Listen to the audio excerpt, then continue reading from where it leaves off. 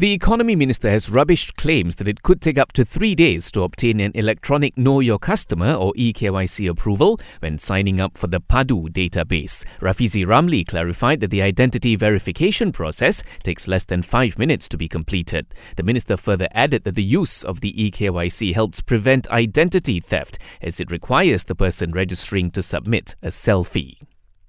The Education Ministry has taken precautions to ensure the SPM exam proceeds on schedule. Minister Fadlina Siddiq says multiple ministries and agencies are working together to ensure the exam goes on without a hitch after several states were hit by flooding recently. Meanwhile, there are currently less than 50 flood evacuees in Pahang and Kelantan combined, while floodwaters in Johor have fully subsided.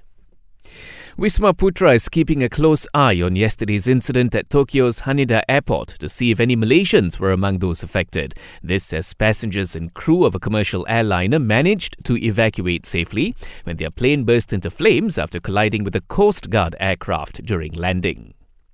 Meanwhile, the death toll from the powerful New Year's Day earthquake in central Japan has risen to at least 55. Authorities say many more are believed to be still trapped under rubble, with rescue teams facing trouble accessing some of the affected areas due to damaged roads.